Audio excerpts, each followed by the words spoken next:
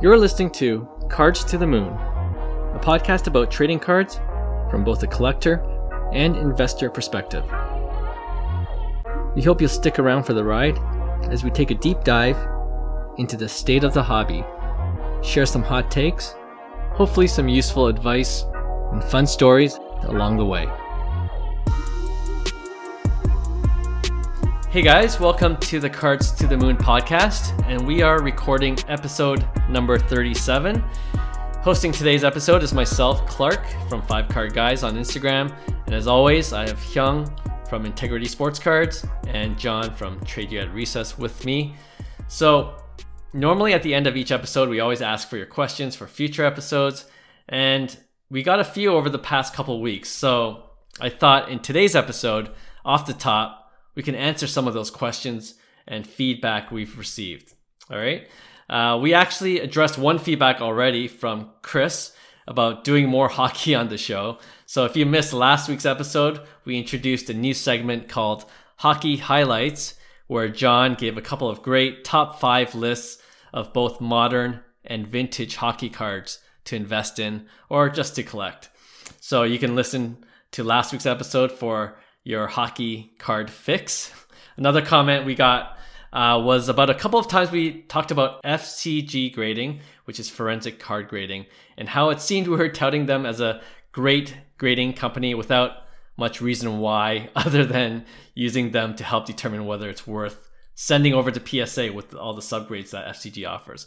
Hyung, I'm going to let you address this first, since you're really the only one from this group, at least to date, to have used their services. So yeah, and I only talk about this because it's a service that I needed, right? So you gotta always remember, I need subgrades that are affordable, because some of the raw cards just don't justify kind of like the premiums that PSA or BGS has, right? So for me, I guess a lot of people ask, I was blown away by their service. That's one thing as a customer, just straight up unbiased. I owned 0 FCG slabs before. Obviously I did my due diligence on it, and it just made sense for me as a customer. So, just like SGC did as well, right? So I know there's a lot of discussion regarding card value, will it hold value? But I think that's something we see over time. And to be honest, it's the people that are part of the hobby essentially are going to be the ones buying, FCG graded cards, right? So the market will be dictated on how people respond to FCG as a whole, as a company, right? So for me as a customer, I just view it a service that was needed at that price point, right? And that's why I was happy as a customer. I got exactly what I needed. In terms of value, I won't know. But I do know that, for instance, I graded a Bobby Witt Jr. auto, a refractor auto, and a PSA 9 at the time was probably selling for $1,500. To me, my FCG 9 was probably a PSA 9, I'd say, if I went PSA. But for me, I wouldn't sell it under $1,500 anyways. I'm holding that until, the market tells me to sell. And when it reaches that, $2,000, $2,100 mark, that would be a comp, right? So for me, as time progresses, and the main thing is, what I see is they're attacking the Bowman Chrome market, the first Chrome market. And to me, I feel like that's a smart strategy, just because it's niche. It's over time. There's some valuable cards like the Bobby Witt Juniors that are finding themselves at record-breaking sales, and they happen to be in an FCG slab, right? Not saying that it has happened, but I've seen colored Bobby Witt Juniors. So time will tell, but at that price point, I don't see it struggling, honestly, in terms of the ROI, because we buy the card, not the grade, first of all, right? So for me, it's as that Bobby Witt Jr., goes up in value, it's the card that goes up in value, not really the grade.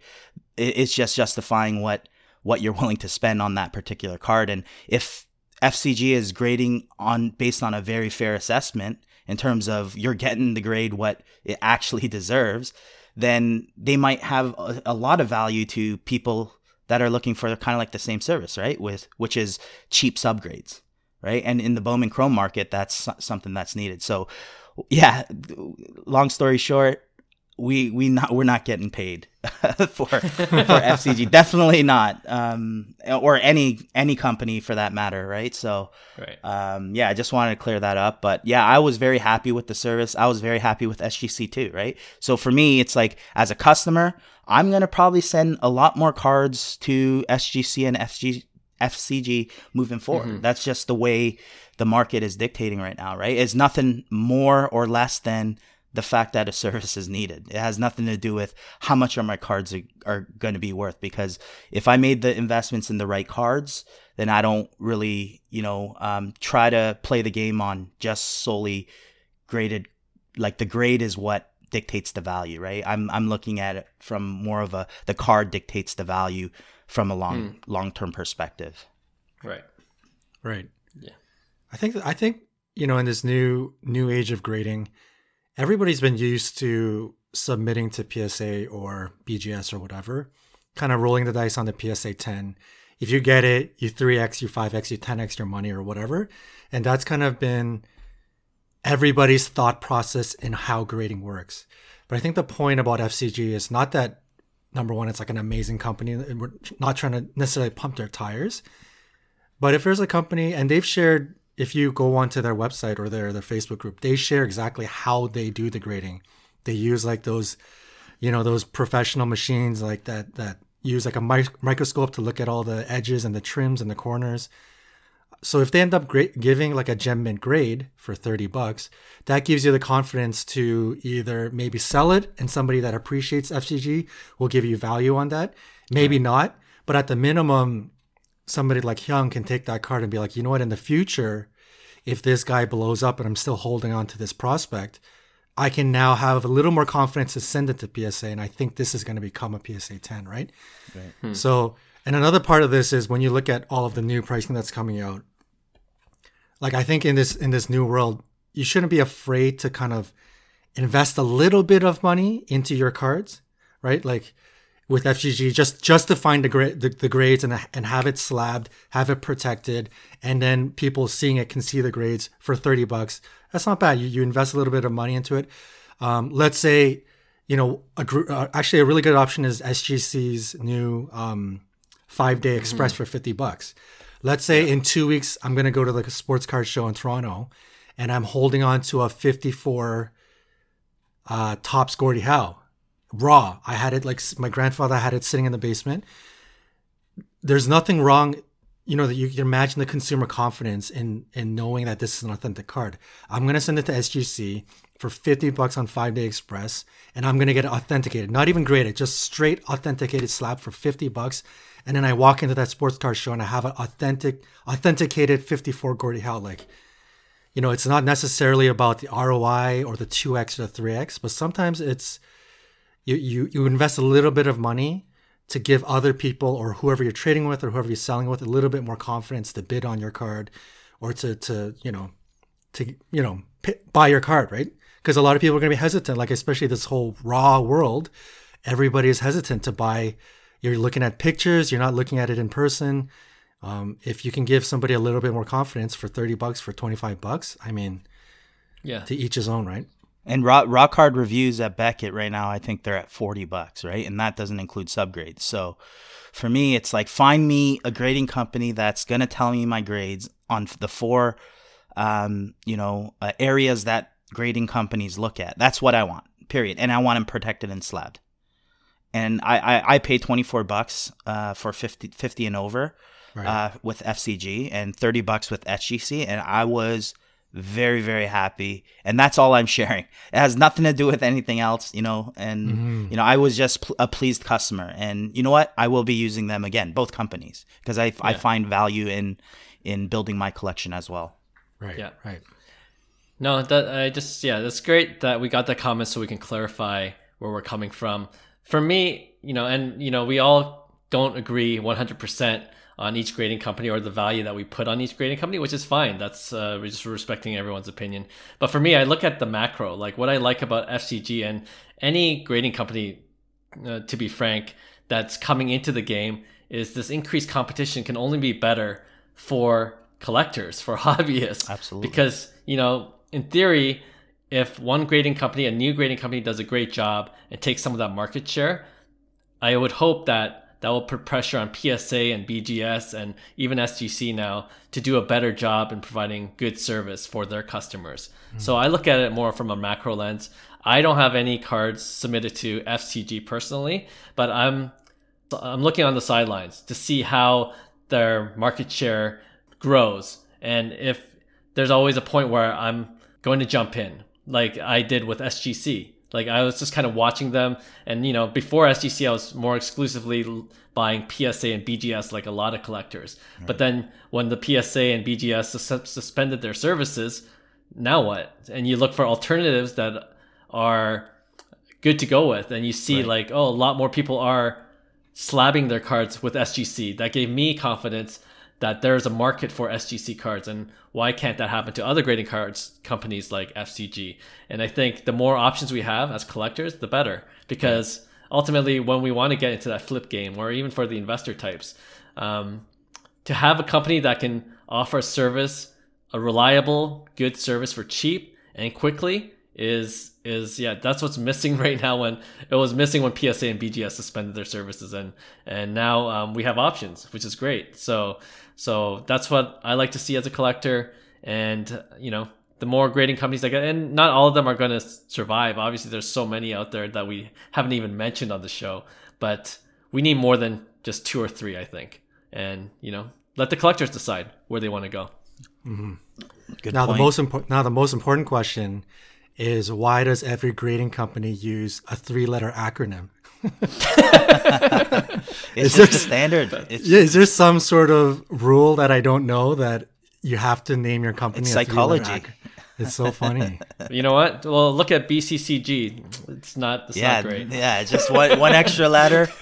I don't know. It's not great. I just want to see somebody come out and just call their company Supercards or something, like, instead of... Well, we'll see if that ever happens. I'm not betting on it. But all right, we actually have one more question that we can address on this episode, and this one's from Brian, who messaged us on Instagram, and he says he's not a big baseball card collector, but he would love to buy a Vladdy card in the $200 to $400 range to hold on to going into this coming season. Hopefully that there is a season. And he did reply back. We don't have to stick strictly to the $400 max limit, because that might limit the options. So let's just say anything under $1,000. Is there any Vladdy card that you would recommend to Brian to hold on to as an investment over this coming season? I'm actually sticking to under 500, because that's kind of, I feel like that's more realistic. And there's a lot of opportunity, I think, floating in that range, especially that 200 and 400. Sure. And that's the thing. It's, I think there's a lot of cards of Vladdies that are still cheap, that are still underpriced. One specifically, his 2016 First Chrome Refractor, PSA 9.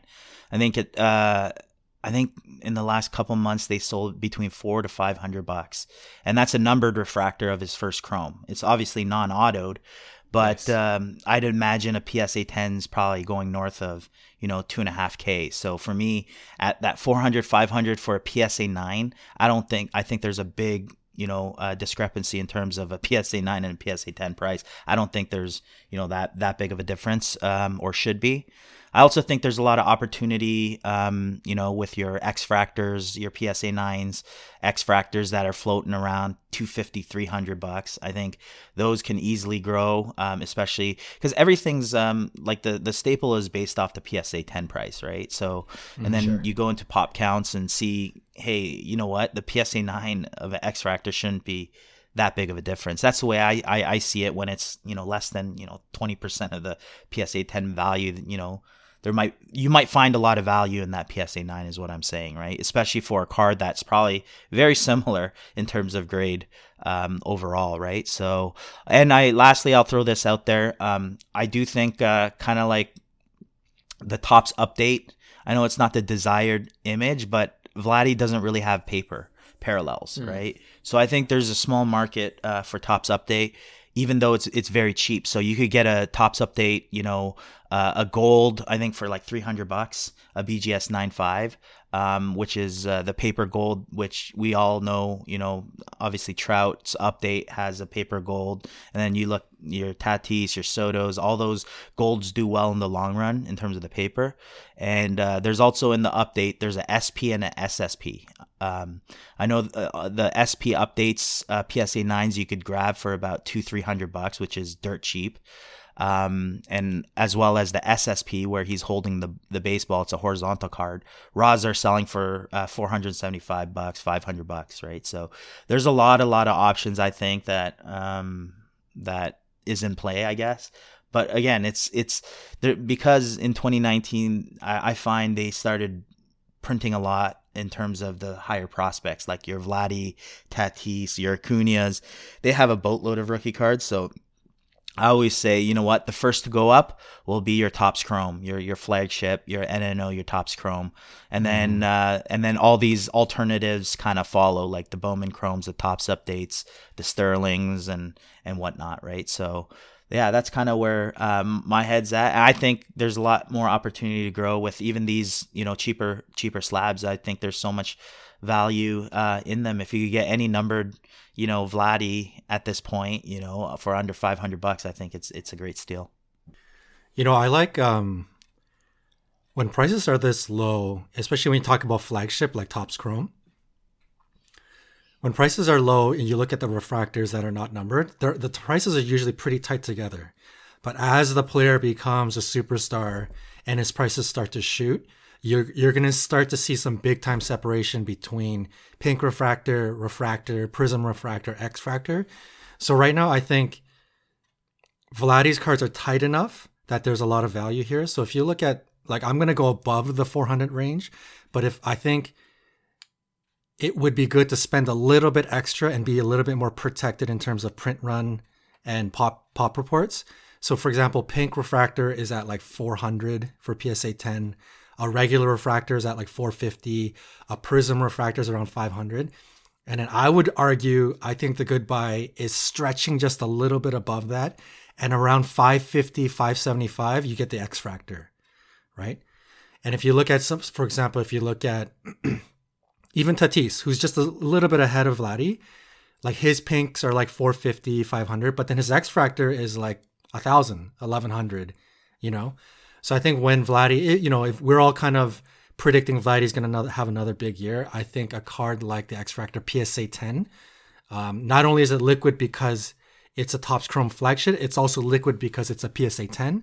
Those are the two greatest, characteristics of liquidity when you want to try to get rid of a card.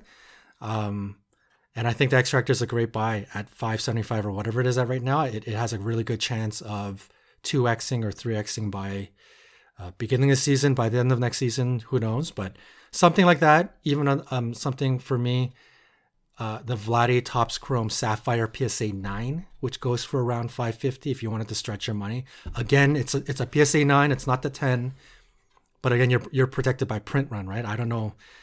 In 2019, how many Sapphire sets were there printed? Less than 500. So I for me, I like those two cards. Yeah, a lot of great suggestions. I don't have much to add because Hyung mentioned about 7 or 8. No, it's just good for Brian. He has choices, right? But yeah, for me, I think when I saw this question, with Vladdy being the stud that he is, and we're all bullish on Vladdy's upcoming season, I'm looking at the PSA 9s of numbered cards as a good play, and you guys kind of already addressed that, because if he repeats the season, those cards are going to go up, and the scarcity is already built in because it's numbered. Or if you can find a cheap auto, I know right now, I just kind of looking quickly, and his autograph cards are a little bit more expensive, but if you could wait deeper into the off season, I'm looking at Card Ladder, and surprisingly, his Topps Chrome base rookie auto is not as expensive as you might think, compared to the Bowman Chrome. So that's I think the last one, and this is sold in September, October, so it's been a few months, so that might have changed, but the last one of a PSA 10 sold for $750. Wow, Topps that's Chrome. cheap. Yeah. Yeah, And really then cheap. And in September, the one before that was about 600. So, it kind of ebbs and flows in terms of the price. But if you could catch it on the dip, if you see one guy listing it for around that price, it's a little bit more than the $400 or $500 budget. But for an autograph, PSA 10 at that price range, I think it's a good deal. But yeah, I hope that was helpful for you, Brian, and for anyone looking to invest in Vladdy. We're all bullish on him, and we're all expecting a great season from Vladdy too. So, all right. Thanks so much, guys, for the questions and comments. If you want to ask a question yourself, you can always DM us on Instagram at Cards to the Moon, or you can reach me at 5Card Guys as well. And you never know, we might even have a new segment around your question or comment in future episodes. So we definitely do appreciate all the feedback that we've been getting so far. All right, let's move on then to our main weekly segment we call Hobby Headlines.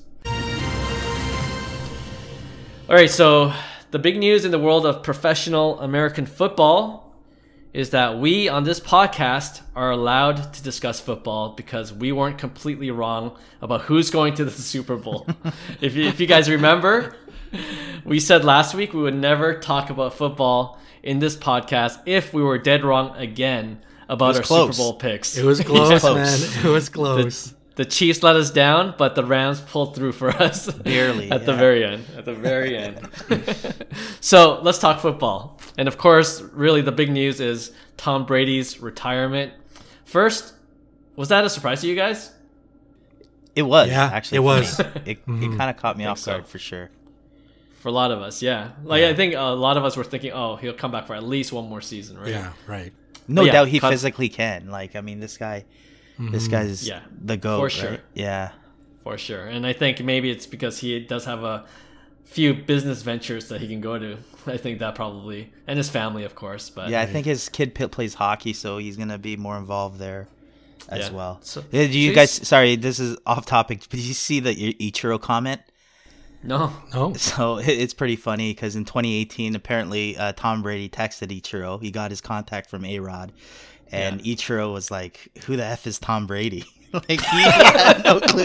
And this is 2018. But there's memes going around. But I thought it was hysterical because Tom Brady actually wanted to reach out to Ichiro to ask him what his secret was to keep, playing at that mid-40s age, right, in 2018. But that's kind of his response. But that's what I thought about when we were just talking about this. But anyways, go on, Clark. That's funny. That's okay, so I wanted to actually talk about his rookie cards in light of his retirement news, but you could have guessed his best rookie cards are out of the price range for most collectors. So let me ask you instead, do you have a favorite Brady rookie card that you would buy if you had a lot of money, just for fun's sake? Yeah, I would probably be in on the Bowman Chrome Refractor for sure. Okay. I think either that or the Contenders. Obviously, that's kind of like the grill. I think another one broke another record. The playoff one for 2.3. But I think either his Refractor or Contender Auto. Yeah, top two for sure. Yeah, John, you got one? Yeah, for me it's easy. For me, I love the SB Authentic. I don't know why. There's something about. Maybe I'm subconsciously going back towards Upper Deck, but there's just something about that card. I just like the way it pops, like that white background, and then he's kind of wearing that Patriots sort of warm-up jersey, the red. I just like that card a lot. So if I had a boatload of cash and I'm going for a Grail Brady, SB Authentic PSA 10, probably goes for around 150K. That would be a Grail for me. Nice. Yeah, not much more to add. I think the top three are the ones you just mentioned, guys. So the Contenders, the Bowman Chrome. I think the Chrome is the first, if not only, Chromium stock card, rookie card that Brady has. So that's nice. And the SB Authentic numbered to 1,250 is a pretty sweet card to have as well. Johnny, I think I know a guy selling one if you want. I wish. Remortgage your house. Even for a PSA 7, I probably have to give up my entire collection. It was in the high rollers room. Oh man, which grade is he? Oh, I saw that, the PSA 10. Yeah, the PSA 10. Yeah, he was asking. I think he was asking for 140 or something like that. Yeah. Oof. Jeez. Yeah. Okay. Well, Yeah, it's pretty much out of our price range. But what I did want to talk about, though, speaking of GOAT players and their rookie cards, we mentioned it before that in the hobby, many collectors try to attain these GOAT cards by essentially flipping and trading up. Like that's the end goal for a lot of us collectors, right? But you have to make the right bets on lesser players and even time the sale right to keep moving up. So what might be more useful for a lot of our listeners and a lot of collectors is, do you have any strategies you use to try to trade up for these bigger cards? Any kind of advice on what you can do to hopefully attain one of these grail cards? So yeah, what I like to do essentially is get more liquid cards and kind of I don't mind putting extra money into a trade too. So when I trade up to a card, I'll trade multiples plus a little bit of cash, right? And then once I get kind of like a bigger card, what I try to do is I try to kind of like lock that up and see where that goes, because they're tough to come by. I know the flip would be rewarding on some cards to, you know, cash out on a big card like that. And there are times when you do, when you feel it's right? But I don't think a lot of people do.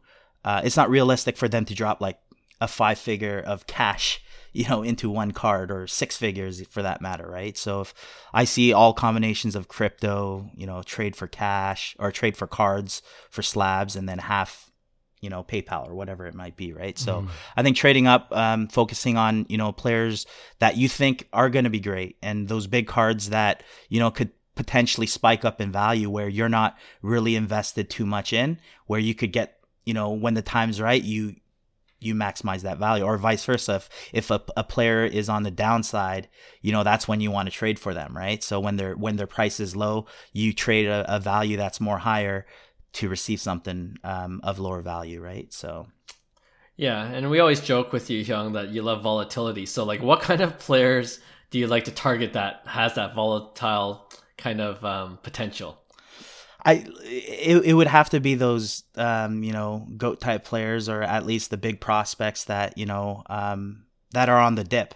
Because you know, I remember we talked about John Morant earlier in the season. He was a guy that you could potentially see, okay, his prices could go bonkers because we've seen him before, right? So if you were to buy, you know, a big jaw in the off season, and now his card has, you know, tripled in value, let's just say the one you have, and, you know, a Justin Herbert is in the mix now that he's out of the, you know, playoff contention or Super Bowl, and his values kind of go down a bit where John Morant is high, right? This is a perfect opportunity to kind of, you know, look and time that market where you're maximizing your value on a particular card, right? And maybe buying into a card that's a little cheaper at the time, right? And then you could throw in some cash where, you know what, maybe that John Morant was $200 that you spend, and you spend another $300, and then you get like kind of like a $2,000 card for that $500 mark, or whatever it may be, or the combination, right? So yeah, just being creative with stuff like that. Yeah, good advice. Yeah. The liquidity, being liquid is probably the key. I think everybody should, number one, realize most people right now, trading up is a big thing. So most people are looking to trade up. So even if somebody's hanging on to a Grail Brady card that's $10,000, most likely they're wanting to use that $10,000 card with another $10,000 card to get a $20,000 card. That's what most people's strategies are. So number one, you have to understand that there's a small population that usually is willing to trade downwards. And if you do happen to find somebody that's willing to trade downwards, you also have to have, you know, your best bet is like under 5 cards to trade up. Like, you're not going to want 35 Soto PSA 10s trading upwards. Like, that's not going to happen, right? So everyone is going to have to grind a little bit and take some of your little $200 cards, $300 cards, turn that into something liquid in the $1,000 mark, like, you know, like a Trae Young Silver Prism PSA 10, trade up to that mark. Now this is something that's around 1,000, that's liquid. Get another one of those, get another, you know, get two more, and then use those to get a Luka Silver at $3,000, and then somehow work your magic again and start to build that way. And I think once you get into $3,000 to $4,000 cards, I think then you can have a conversation with somebody that's hanging on to a $10,000 card that just happens to be wanting to look for some cash and you've got the right liquid cards for him, and then boom, a deal could happen, right? So I think the word liquid in terms of the trade world, whether you're going up or down, is the big word of the day, right? So yeah, for sure. And when we think of liquid cards, I think it goes without saying you have to do your research, see what cards are in fact liquid, like what are people buying, right. And card ladders, we're not being paid by Card Ladder either, but it's a great tool to use to see what sales are. And even going to sports card shows, like you just kind of get a good gauge of what's selling and what's not. Right. So and sometimes you learn the hard way too. Like you might think a PSA 9 of a certain card would do well, but if the market starts to tank a little bit, then there's all of a sudden no market for PSA 9s because PSA 10s are more attainable. So usually you try to get the best grade at your price range, whatever you can afford. If it means to spend a little bit more on a PSA 10 or BGS 9.5, that's always good advice too, because those are usually more liquid than the lesser graded cards, right? But yeah, no, you just got to do your research. I think what I will add is, maybe diversify a little. Like I like the idea of going after volatile price cards where you could see a spike, but you never know, right? Like, some might just not see that spike for whatever reason, injury, like there's so many different reasons athletes can get into trouble, and we've seen it before with a number of players. So I would diversify a little bit, maybe have I like to have 3 or 4 players I like to target that I think are low priced or like a good deal, and you're just hoping for one to really spike, and then you could cover the cost of the other ones you're investing in, even if another one of those cards goes to zero, right? And in terms of more practical advice, like I like to target players that are, I mentioned this in previous episodes where, they have all the potential in the world, but for whatever reason, they haven't put it together yet. Maybe an injury, like Shohei Ohtani 2 seasons ago. He got injured. He has the potential. He has the pedigree. And, the Topps Chrome auto that I got was $500. Like it was way too cheap in my opinion. Right. And this year, like Lewis Robert, we're all high on Lewis. He's coming off an injured season, so he didn't play the full season. But what if he puts it all together? And we talked to Scotty last week, Scotty Baldwin of Scotty B Cards, saying like his WAR, if you stretch it out for the season, is 7.0, which is amazing. So if he could put a full season like that, and where his card prices are at now in the off season, I could easily envision that doubling as well, and then you could use that cash to trade up for a bigger card as well. So yeah, just kind of doing your research on what's liquid and also doing your research on players themselves. Right. Like why is this card not worth as much as it should be? Right. And how much confidence do I have in this player to reach his peak potential for this season or next season? Right. So yeah, and it goes without saying too, just have fun with it. Like it's always fun rooting for a player with where you're like, oh, this guy's gonna be awesome, and then you see that happen, you see that play out, and then it's amazing to be able to all of a sudden you have a $2,000 card that you bought for $200, and then just building your collection that way. And then you go buy a box and rip because you think you're up.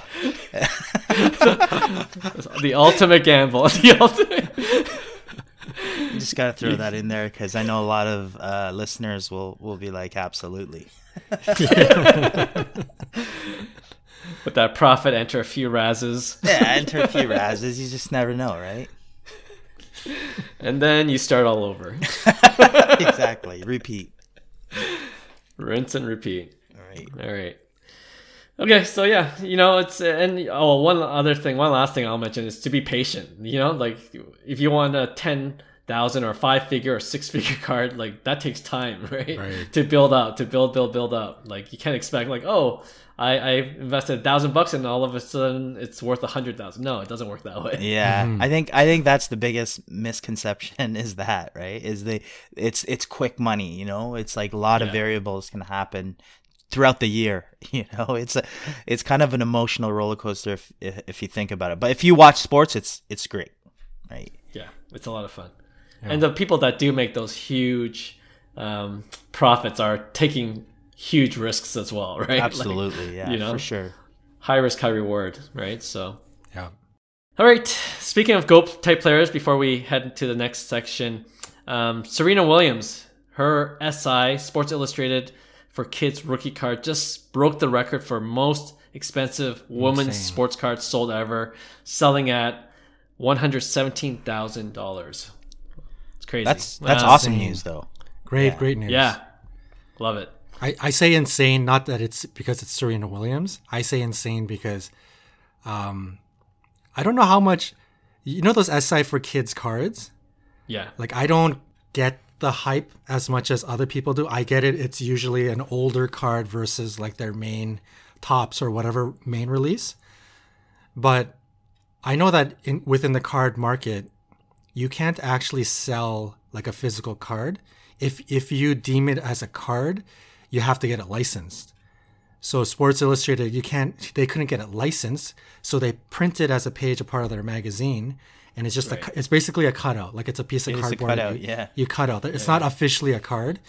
So to see something that's not officially a card and it's meant for like a kids magazine, that becomes like the best of the best, like Serena's, and then you got the Tiger Woods SI. Man, there's a part of me that's like, I understand it, and I don't get it at the same time. It's so wild to me that that's like their main rookie card or whatever. But anyways, I just think that those, though, like, think how early they got them. That's why, because it's like they're predicting that these guys were GOATs when I think Tiger Woods, it was 1996 his card, right? And his rookie card 5 years later, in 2001, right? So for me, it's like that's a huge collector's item for Tiger Woods, like a Sports Illustrated for kids, right? So I get it, John. Like it comes from a magazine, and some people even have like the full magazines, which is cool, right? And that's why people even look on the Tiger Woods cards that the perforated is perfectly. You could see the teeth of the perforation, and if you don't see it, then that means it's trimmed. And there was a lot of stories of trimmed cards on that, particular 96 Tiger Woods Sports Illustrated. But yeah, that Serena Williams, history just repeats itself. Like I said, it's like the SI for kids is a strong brand in the community of cards, believe it or not. And I'm not surprised actually, with that sale, because there's been multiple Serena Williams sales in the five figures of her Net Pro, her glossy, like all those cards that are closing in record sales this past year in 2021. So it was just a matter of time before a PSA 10, a very rare card of like Serena, like a Sports Illustrated, goes for what it went, right? So I think it's great for the hobby, and I think there's a lot of room to grow for cards.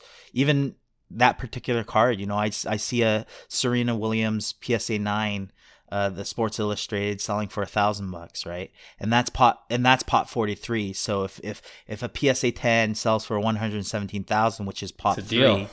Right, yeah, it's from the variance of $1,000 to $117,000. What is the true value of the PSA 9? And to me, if somebody's overpaying, if you want to call it overpaying for a PSA 10 at $117K, or maybe they're underpaying, there has to be somewhere in between. And like I said, when you're almost I guess 100 times less on a PSA 9, I just think that's a little weird, right? I think there's extreme value in those cards, like those PSA 9s.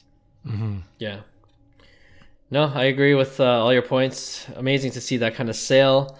And yeah, the question I had with the SI for kids, I understand that it might not be a card technically, like you were mentioning, John, but it's definitely a collectible at this point. So there's the value in that, right? But but yeah, I heard the same thing about the edges. Like you can't cut, it comes from a sheet where you can cut it with the hand, like it's perforated edges.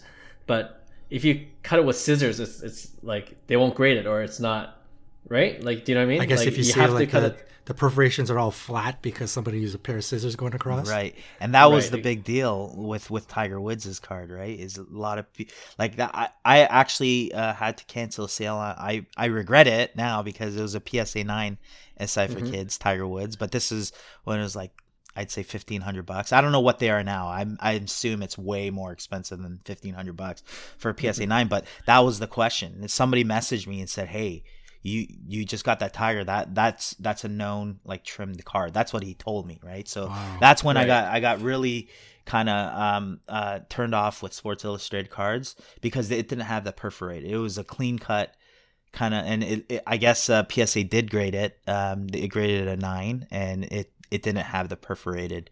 But then a BGS 9.5 at the time, it would sell for like $6,000-$7,000, and it would have like the perfect, the perforated edges that everybody's looking for, right? So, Right. Yeah, whenever I think about those cards, like if you had a sheet and you had to like cut it out by hand, like how nervous would you be to do that? Man. Well, back then when you're a kid, you're probably like, whatever, just rip it. It's clean rip. You probably do a better job as a kid. Oh yeah, 100%. Yeah. And now you're like just sweaty palms. Yeah, you know what I want to ask you, but we'll save it for another episode. Whether the bigger question for me is like, are investing in women's players an underrated play? I think they are. Yes. But yeah, we'll get into that more so, especially with the Olympics coming up. Like I think I read somewhere about this before, but that for network TV, like the higher ratings are for women's sports in the Olympics. So it depends on the sports itself, but there's a lot of potential to invest in women players where you could see a good increase in the value of these cards moving forward. So absolutely, another thing to look out for. All right, with that, then let's move on to our final segment of this show. It's called Pick One. And as we normally do, we alternate between the regular edition of Pick One and the Hot Takes edition. And this week it is the regular edition, which is just pitting two cards together, and we debate on which one we would rather invest in. All right, so Hyung, you want to lead off? I'll lead us off as usual. I'm going with some silvers and hollows of Ja Morant. All right, okay. So we're going with the Prism Silver Ja Morant PSA 10 at $1,800. It's around what the comps are, his silver prisms. And now that we're going into NBA playoff season soon, we're wondering what will happen with prices, especially if Ja takes Memphis to kind of like deep into the playoffs, I guess, and he shows his talent, which I think he has been, by the way. He's been sending a message really clear, I think. Especially earlier this year when he made that statement with like Luka and Trey, and he wants to be, named and all that. But anyways, I'm putting that up against the Optic Hollow PSA 10. So the I guess the silver version of the Optic image, which goes for about half that price. So sales were in around seven to 800. But there's not a lot out for sale, right? So there's only a couple on bids. So I'm assuming prices will gradually increase as basketball progresses in the next month or so. But what are your opinions? You take the cheaper hollow at $800 half. Is that the better investment, or are you going with the staple Prism Silver that everybody wants? So you guys know me. I would pick Optic Hollow, but for this specific question, I'm going to go silver. Yes, I'm going to go silver. I am. And I don't remember if I mentioned it on this pod. Maybe we mentioned it offline. But it was a while ago I heard this, and I'm thinking it was Jeff Wilson in one of his very old videos.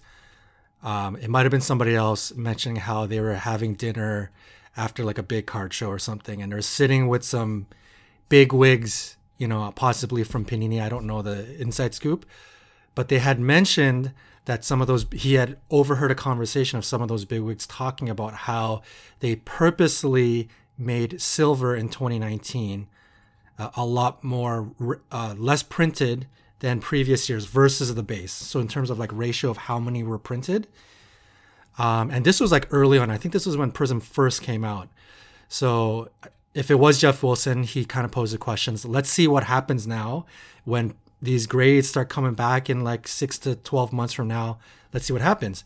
Now, if you look at the pop reports of, say, base Luca and silver Luca PSA 10s, it's like whatever 17,000 base, 3,000 silver for Luca. And then if you look at Ja Morant, the base is obviously going really high, and you'll notice the silver in comparison ratio wise, it is actually lower. So maybe there was some truth to that, sort of like opening the ear to the insiders. So that really intrigues me about the silver, particularly just for the 2019 year. I'm not talking about any other year. So for Ja's year, and I like this, I like the prism design in that particular year. So personally, on a design level, I like it just as much as Optic, but then I'm very intrigued of that print run. I think it could hold pretty low. It's probably what do you guys know what it's at right now? Yeah, I'm just looking up. Yeah, on Pop Report for the silver PSA 10, 2000. It's at 1264. Yeah, 1264. That's like half of Luca's, right? But then the base is almost catching up to Luca, right?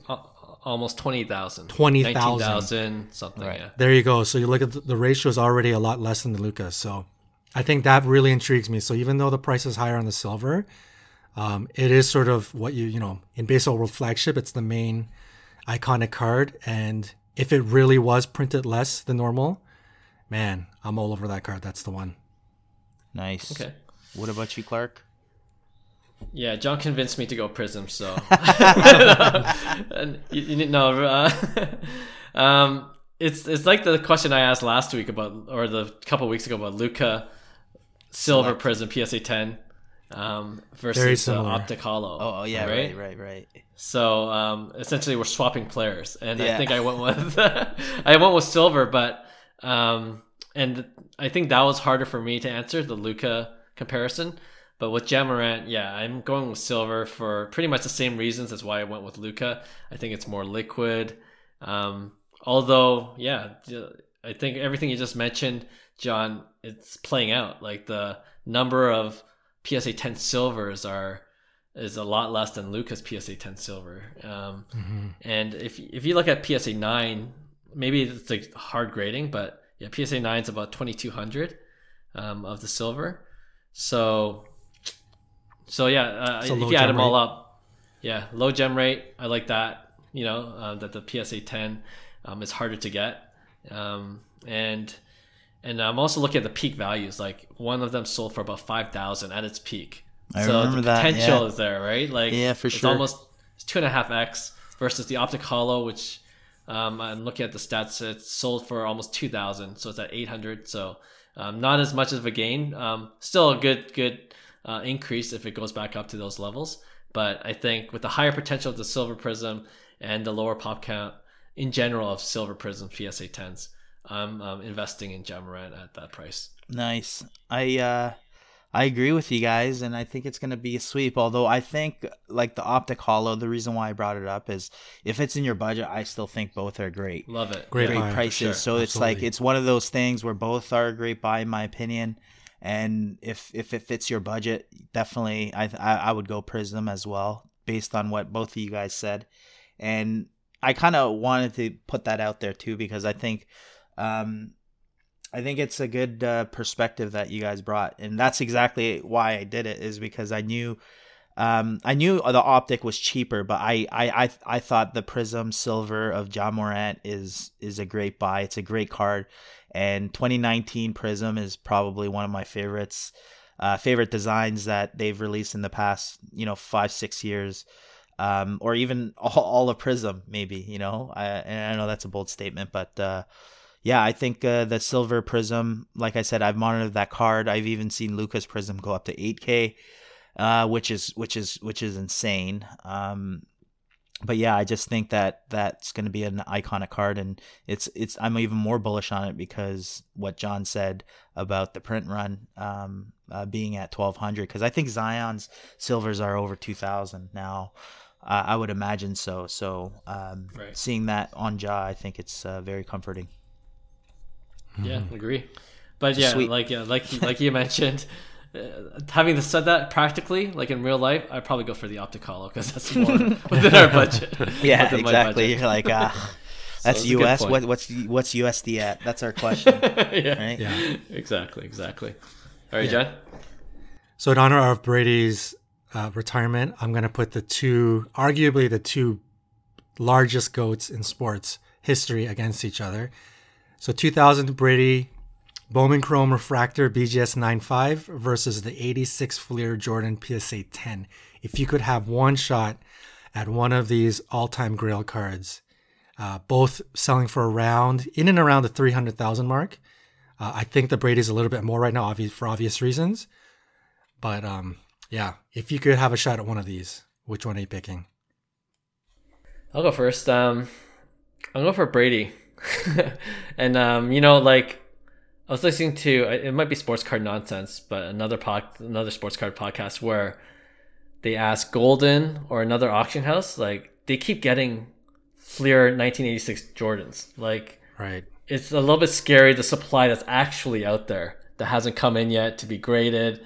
And, you know, like, it just seems like, yeah, it's an iconic card, no doubt, right? And MJ is, I think, the greatest athlete of all time over Brady, in my opinion.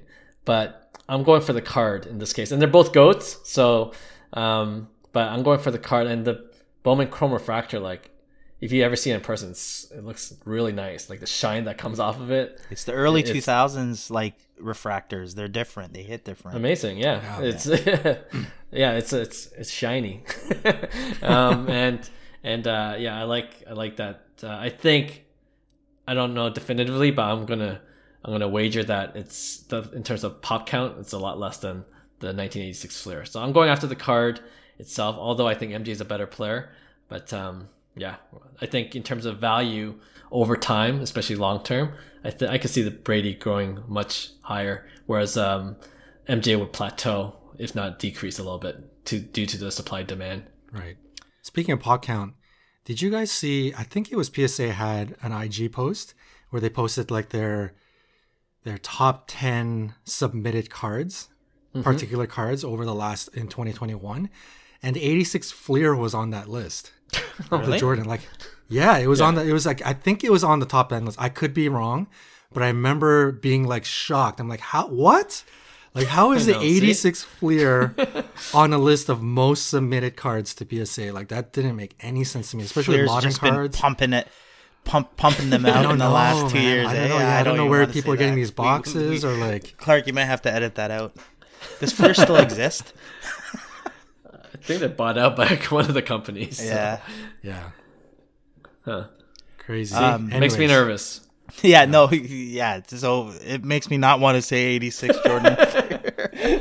But yeah, the Brady refractor I would have said, just because exactly what you said, Clark. It's the card more so than anything, you know, and it's one of the parallels, the very, very rare parallels that any Brady card has. So for me, it's more of the scarcity at this point, right? It's like I'll probably be able to find a Jordan PSA 10, you know, somewhere, but being able to find a gem mint, you know, Brady refractor, I think it's pretty insane. So I'm definitely going with the Brady refractor. It's a sweep. I know. I think.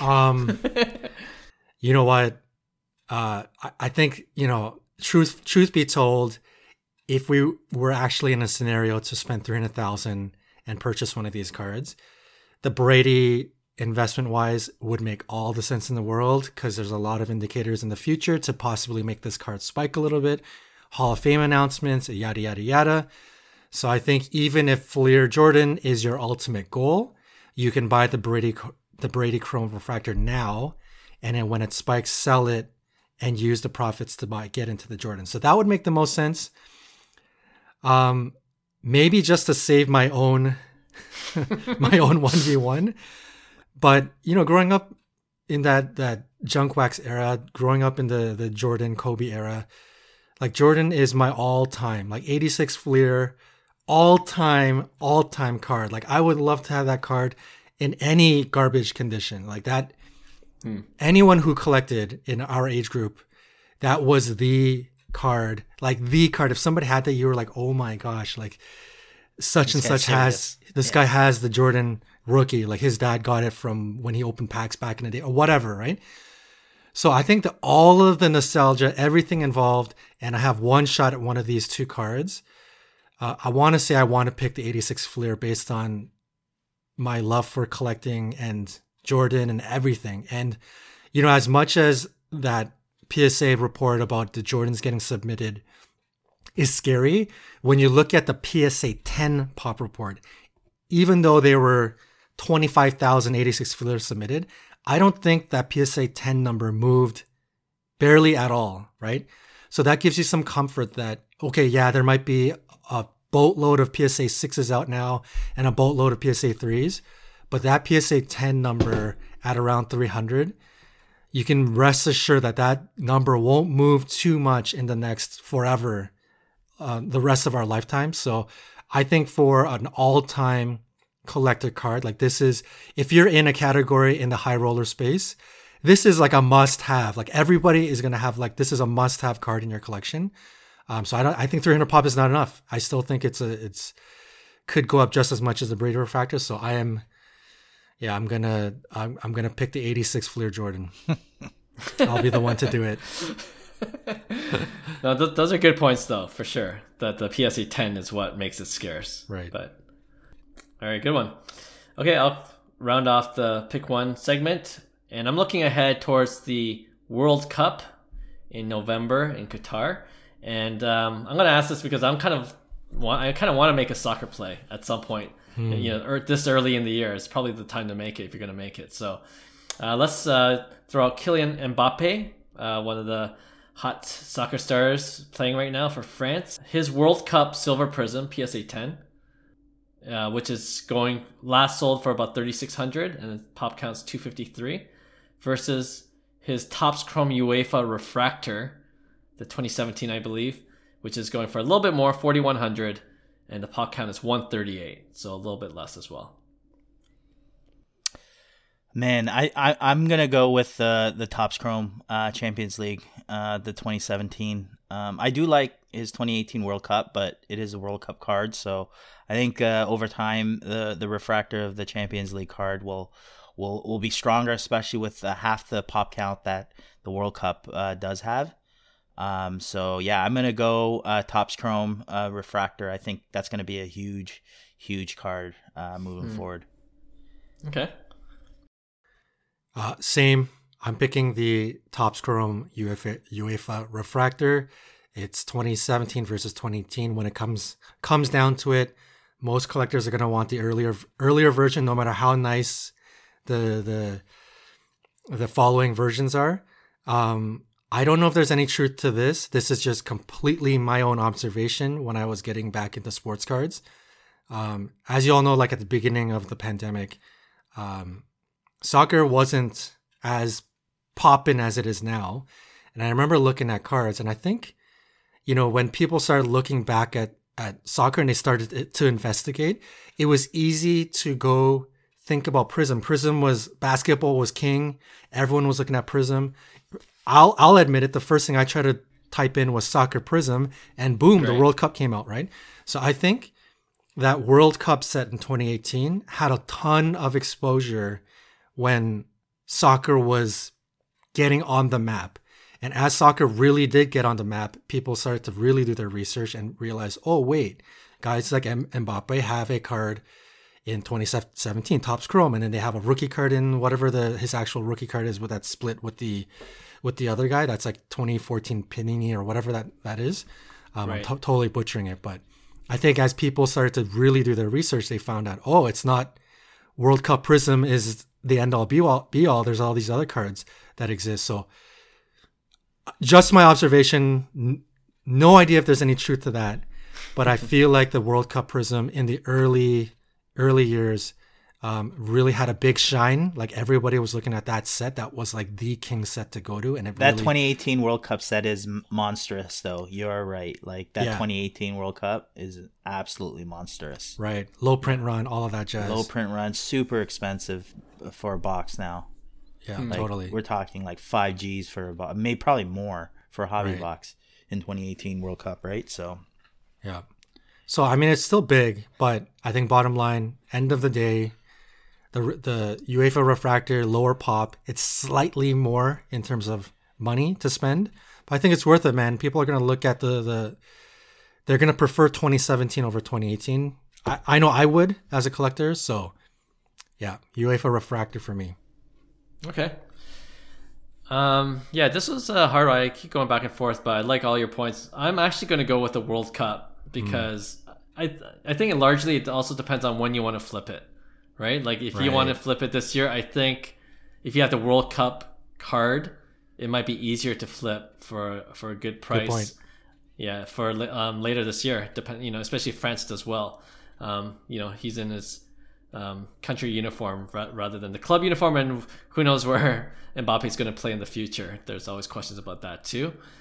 So yeah, I think, and like you mentioned, Hyung too, like that World Cup 2018 is an iconic set. So like I think if people have other players that they like of that World Cup set, and they might not be able to collect the full set, but they might want to target other players from that same set. So there might be demand that way as well. And I'm just looking at card ladder as well. Like, who knows if I'll go to the peak, but the peak of the Topps Chrome UEFA refractor was about just over 10,000. And I don't know if it's what you said about, Panini getting the shine early on, but the highest sale of that card, the World Cup silver, was 12,000. So definitely higher. But yeah, both amazing cards. I think I would, whatever the better deal is at the time, I would probably go for it. But in terms of flipping, I think there's more opportunity this year, at least, for the World Cup Silver Prism. All right. Thanks to everyone listening to this episode and this podcast of Cards to the Moon. Like we said at the top of the show, if you guys have any questions or anything that you want us to address in future episodes, please DM us, message us. We'd love to hear from you.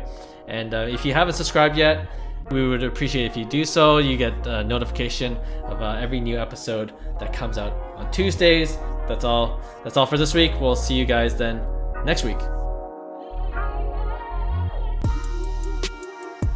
Hey, thanks for listening to Cards to the Moon. We'd really appreciate you subscribing to our podcast wherever you listen to your podcasts.